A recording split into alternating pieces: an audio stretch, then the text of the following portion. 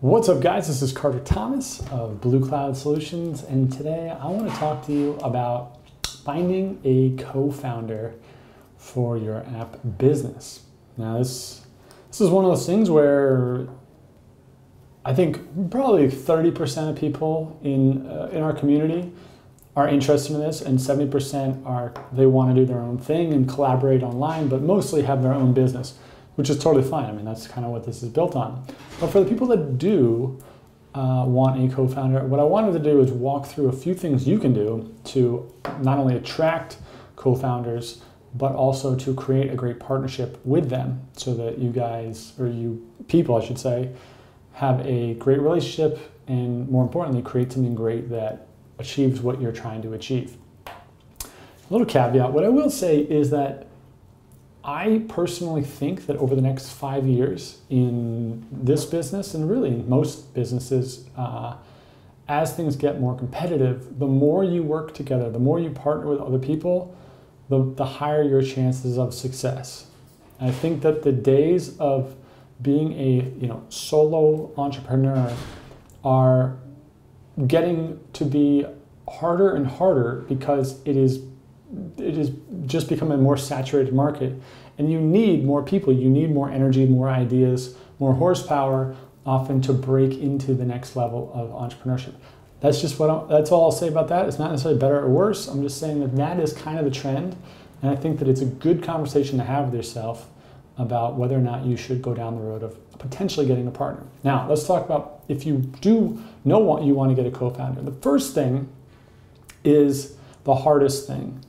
All right, this is probably the biggest mistake people make, that everyone who's been in a partnership has made this before, and people have learned from, which is a good part. You don't want to get a co-founder who's your friend. You want to get a co-founder who has complementary skill sets, right? Meaning, you do not want to start working with somebody because you get along with them.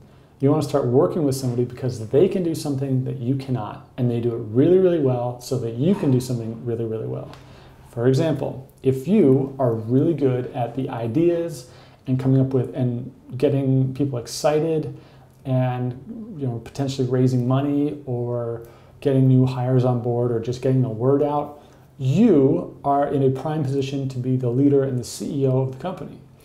If that means instead of working with somebody who is kind of like that too, and the two of you have a lot of fun together, what you need is somebody who can build the product, right? You need a developer or a CTO or somebody who just manages the operations and the actual production of the business itself, right? And you may clash and you may butt heads with that person, but that's what you need.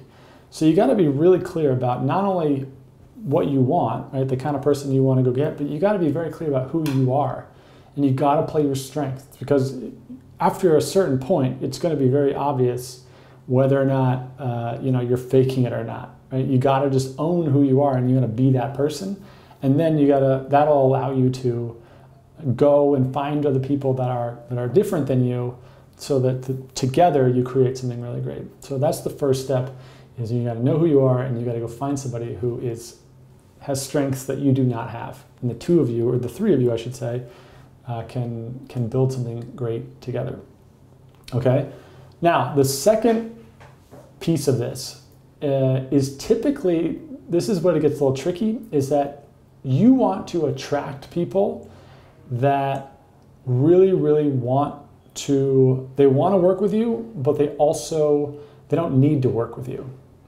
All right? Meaning, if you go find a co-founder and they say, yes, I want to do this, and you find out that the success of this company means something different to them than it does to you, right? Let's say your co-founder really needs this to succeed so that they make a lot of money, but you don't. Or conversely, you need this to make a lot of money and your co-founder does not.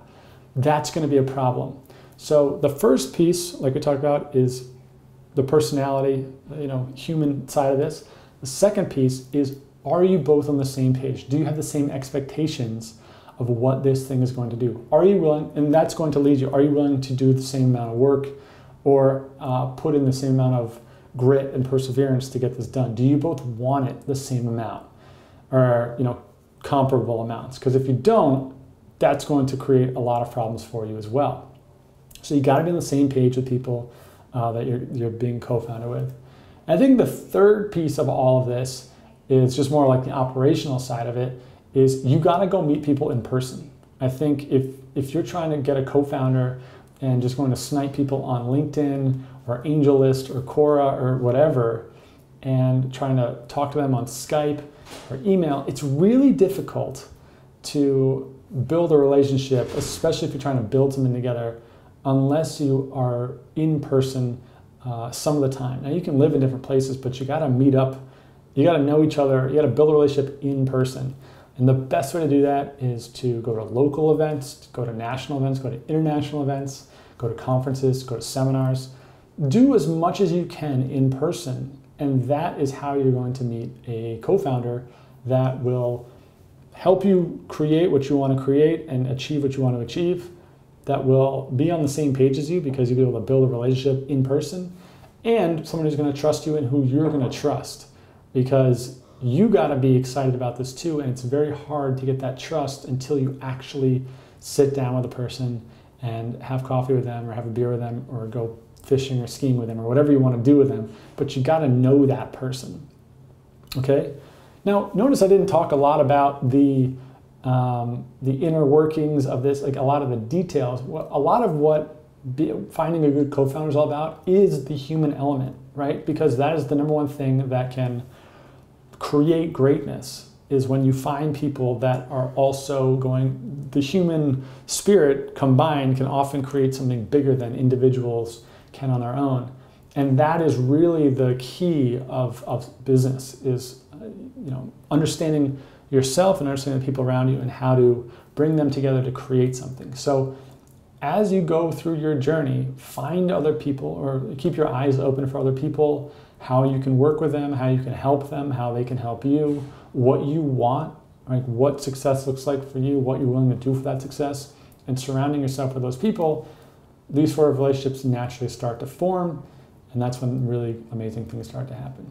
So I'd love to hear your thoughts on this. Hit the thumbs up button on this video if you liked it. Let me know, leave a comment. I'd love to hear your thoughts on this. Send us an email or anything like that, and let me know how it goes. All right, guys, it's Carter. See you later.